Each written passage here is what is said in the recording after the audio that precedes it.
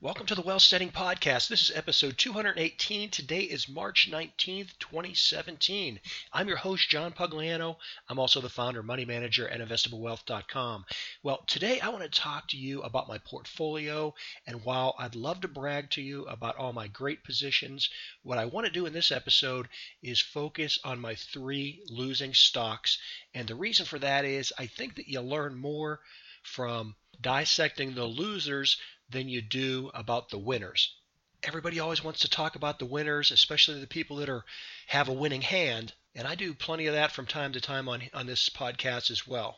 But by focusing on the losing stocks today, I want to just give you an instructive insight into what goes through my mind, why I decide to sell some, why I decide to keep others, and I guess I want to start off by saying too that when I talk about, today we're going to focus or concentrate on the losing stocks, that's normally not what I do in terms of the way I manage my money.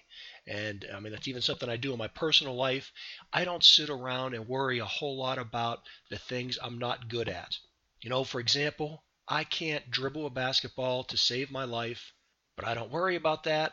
I don't try and get better at it. I don't try and improve my basketball skills. In my own personal life, I work on building my strengths because I think the more that I can build my strengths, I'll get a better bang for my buck than if I try and focus on my weaknesses. Now, bringing up the basketball thing's kind of ridiculous because no matter how well I learn to dribble a basketball, I'm never going to be a professional basketball player. So let's pull that closer into reality and let's talk about, let's say, some type of a business skill. For example, when it comes to business communication, I am an absolutely horrible speller. Some of you that have received emails from me might have noticed that. Now, fortunately, most of the time, spell check corrects those kind of things, but occasionally one of them gets through and I may improperly spell a word or use a word that's spelled correctly, but it's in a different place, like, your and your or there and there. Now, those are easy ones. I never really get those ones wrong, but you know what I mean. Words that sound the same, but they're spelled differently for different applications. Proceed and proceed, I think, are two words that I mess up all the time. In any case, listen, over the last 40 some years, I could have spent my life improving my ability to spell words. And I'm sure it would have really helped from a business communication standpoint.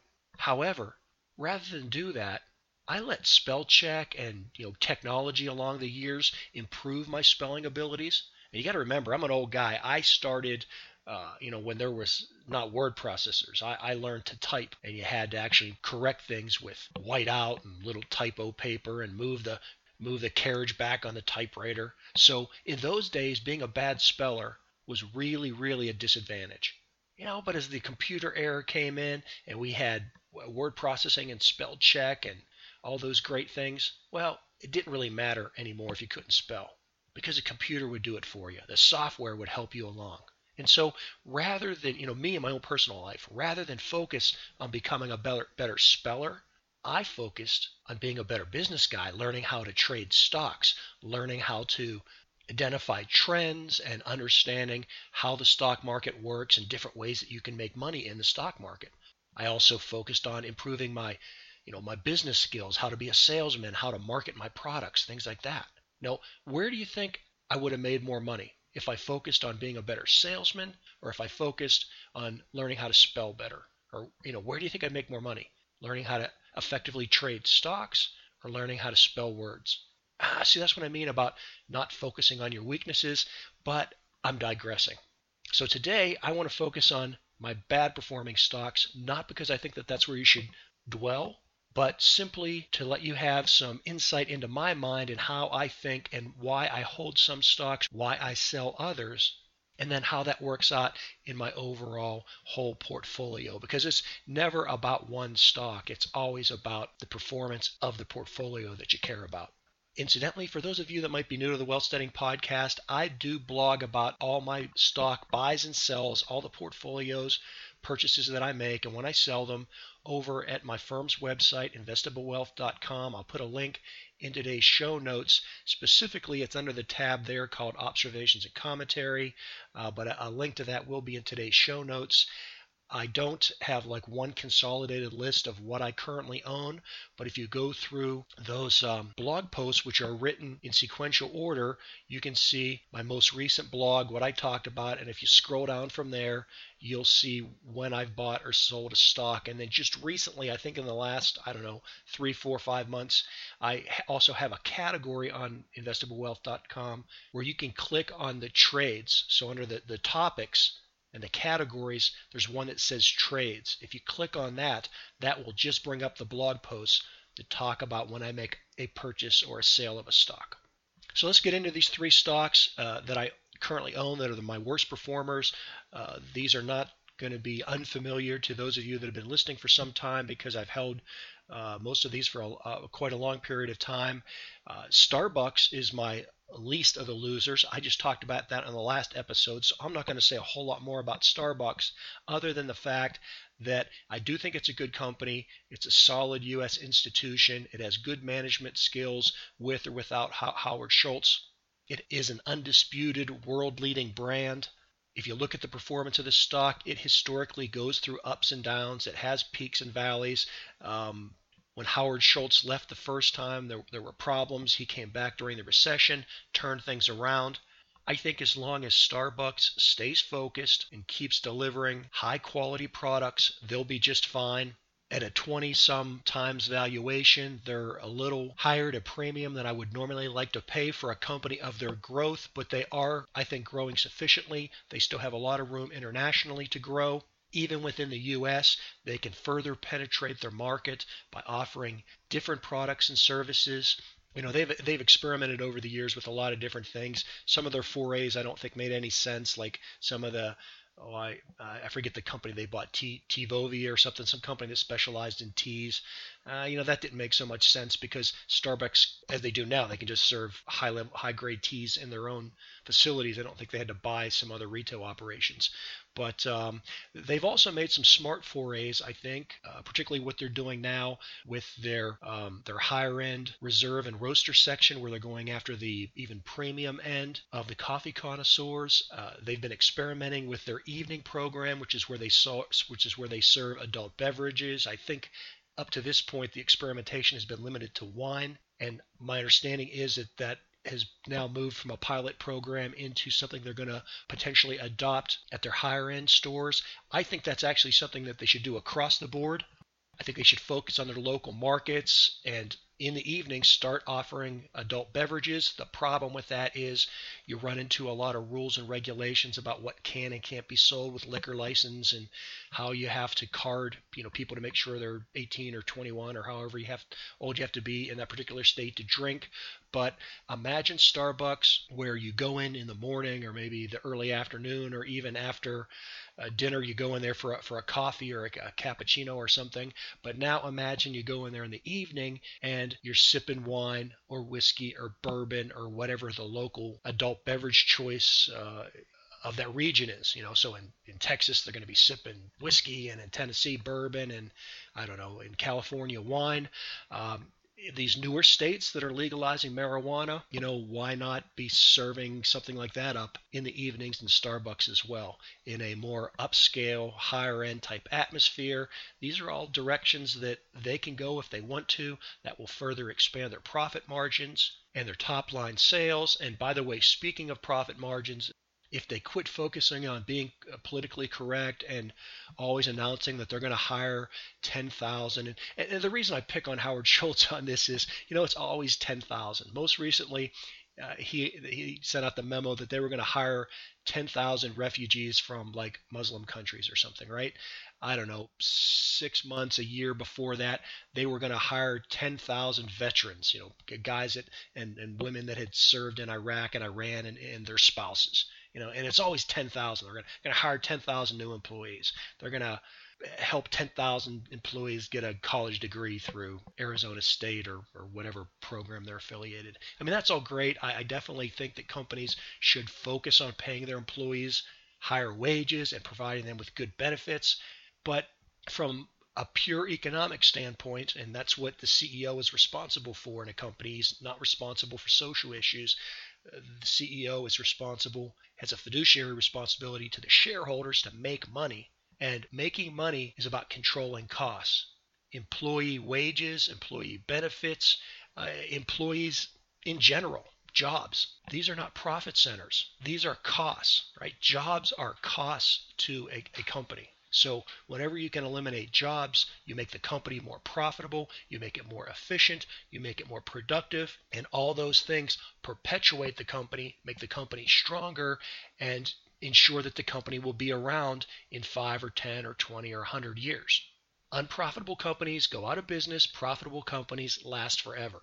I bring this up because, and this is one of the things I failed to say in the last episode, I was going down that path, but I didn't finish the thought, and I don't want to hear Howard Schultz or the CEO at Starbucks say something about they're going to hire 10,000 of XYZ employees.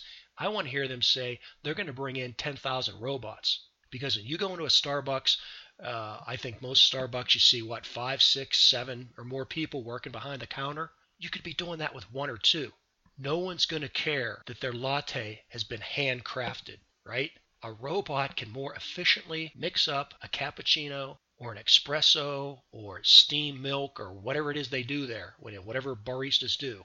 A robot can do that faster, quicker, more consistently with less waste and at a lower cost of operation than any employee. Now, you may think that that's harsh and you may think that Starbucks shouldn't do that, but for many, many years now, robotic baristas have been available. Starbucks, from what I can tell, has been slow to adopt them. I can imagine that they've done tons of research on them. They probably have some intellectual property on them. And at some point, they will be releasing them into their restaurants. When they do that, you'll see Starbucks' bottom line increase even more. And so those are one of the reasons why I'm holding on to Starbucks. I think they have a bright future. I think they have good management. I think they can expand internationally as well as domestically. I think that when they move into the robotic baristas, they're going to save even more money or make even more money by eliminating all the excess employees. So for now, I'm holding my Starbucks position. It pays a dividend. It's down currently a little less than 1% since I first bought it, and I purchased it in May of 2016. So it's been less than 12 months that I've held it.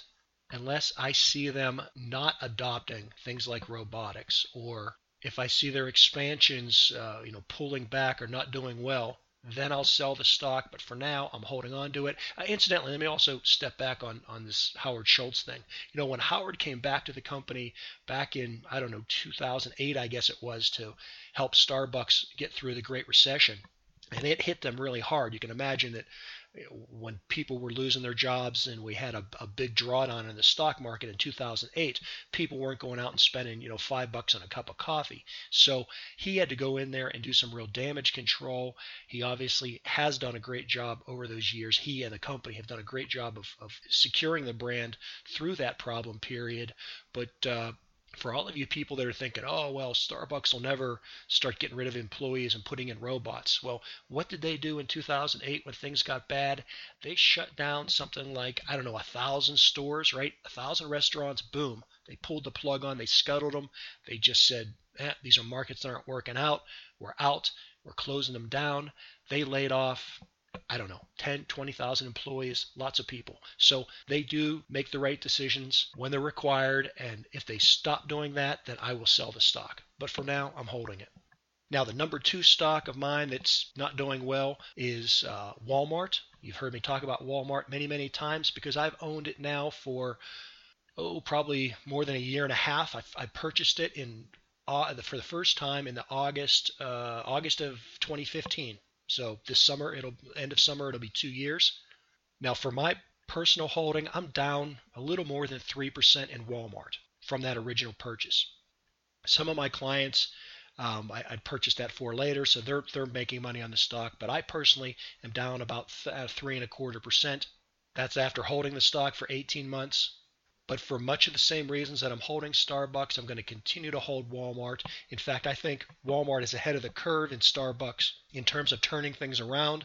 I originally bought Walmart because from a technical standpoint, it looked like it was breaking out above its then 200-day moving average. I think that price was somewhere around like $72 at the time. So technically, it looked like it was doing well. They had brought in their new CEO. They were being aggressive in investing and fighting against Amazon to beef up their online sales. Since then they've done that. They're improving their online sales. They bought Jet.com. They've moved to the model where they're competing with faster deliveries, where okay, in most cases they're not going to ship the stuff to your front door like Amazon does, but what they do that I think is a better and a more viable service than Amazon, and in particular for a lot of the perishable foods and products that you'd buy at Walmart, you can order either through an app or online at the Walmart store. On your way home from work, you swing by the store, you pop the trunk, somebody brings out your groceries, loads up your trunk, and then you drive home, so you're not waiting on Amazon to deliver a box to your front door when you're not home. I think those are the kind of strategies that I talked about a couple years ago.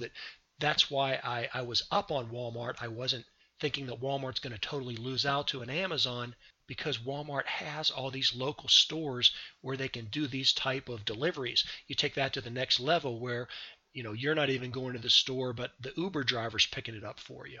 The other thing I like about Walmart is the diversity of what they sell. And again, the proximity to most Americans. Now, if you're living up on the upper end of Manhattan, you may not go to Walmart, you may not like Walmart, but across the country, there's millions and millions and millions of people that do. In fact, there used to be an old joke that God must love Walmart shoppers because he made so many of them. Well, I think that's still the case.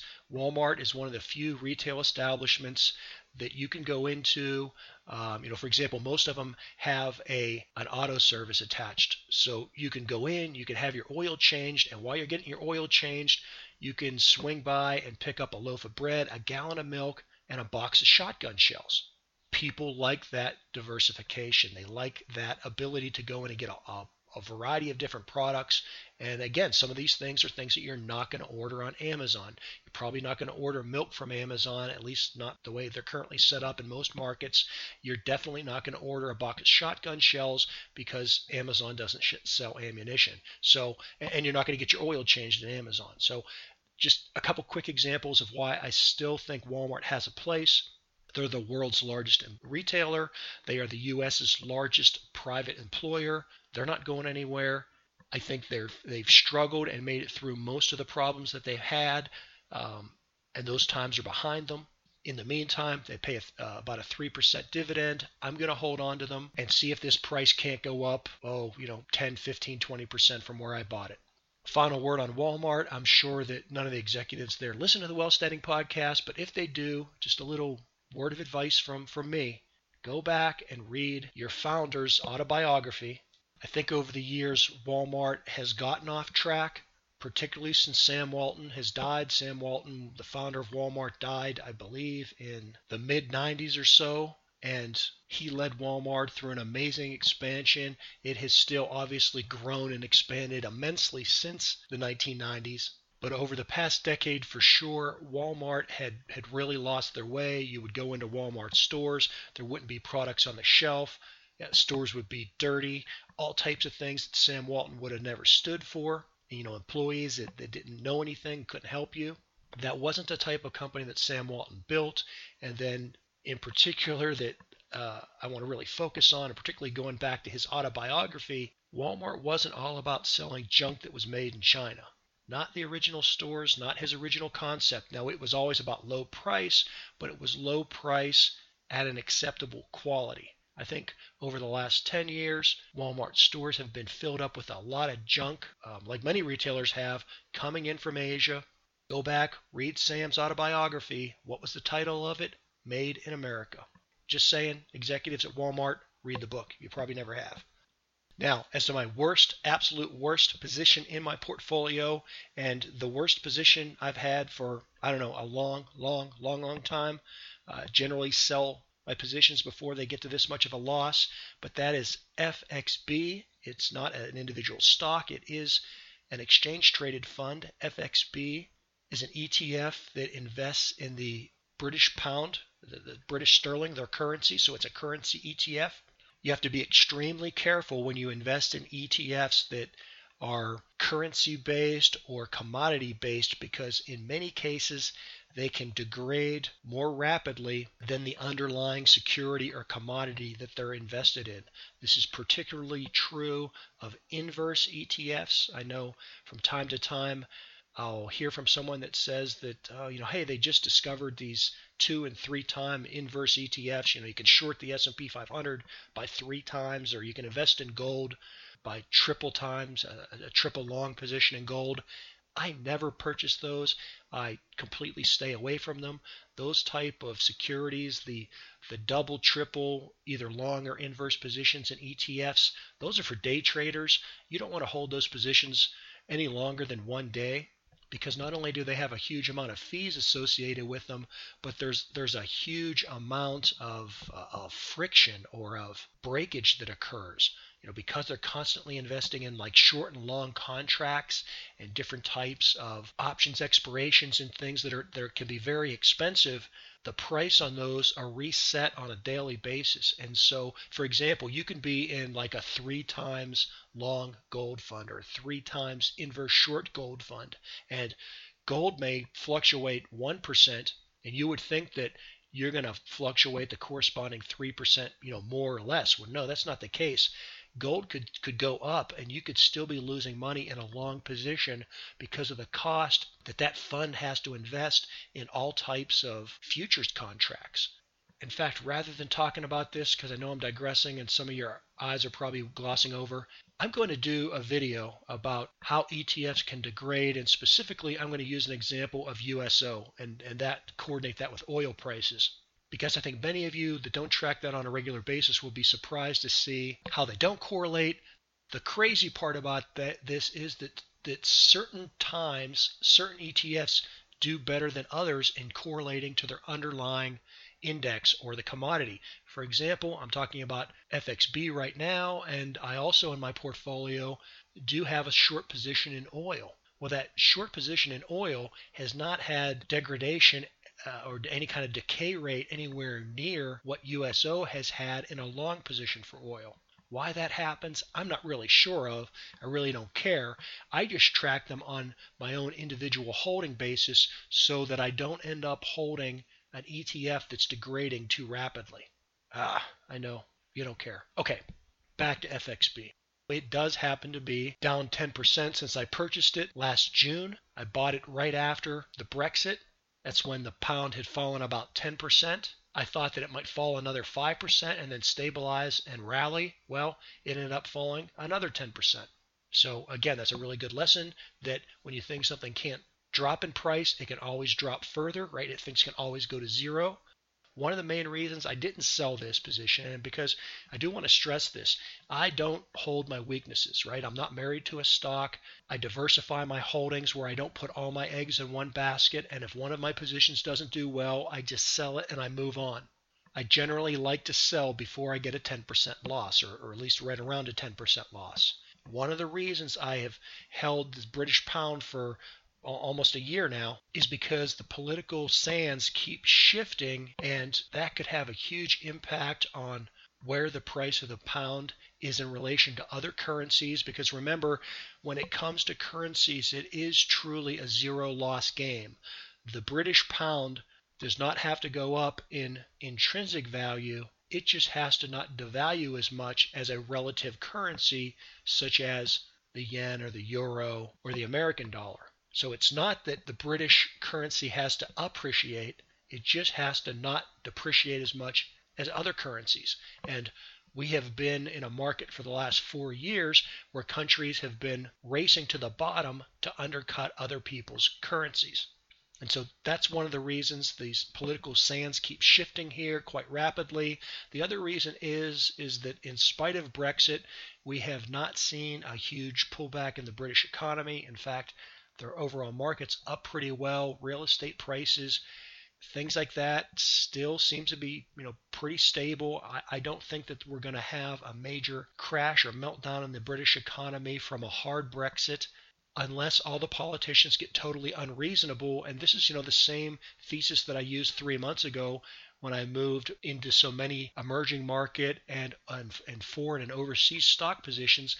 when people were worried that all these markets were going to crash because Donald Trump was going to put up tariffs and trade barriers and build walls and have all kinds of currency taxes and border taxes and things.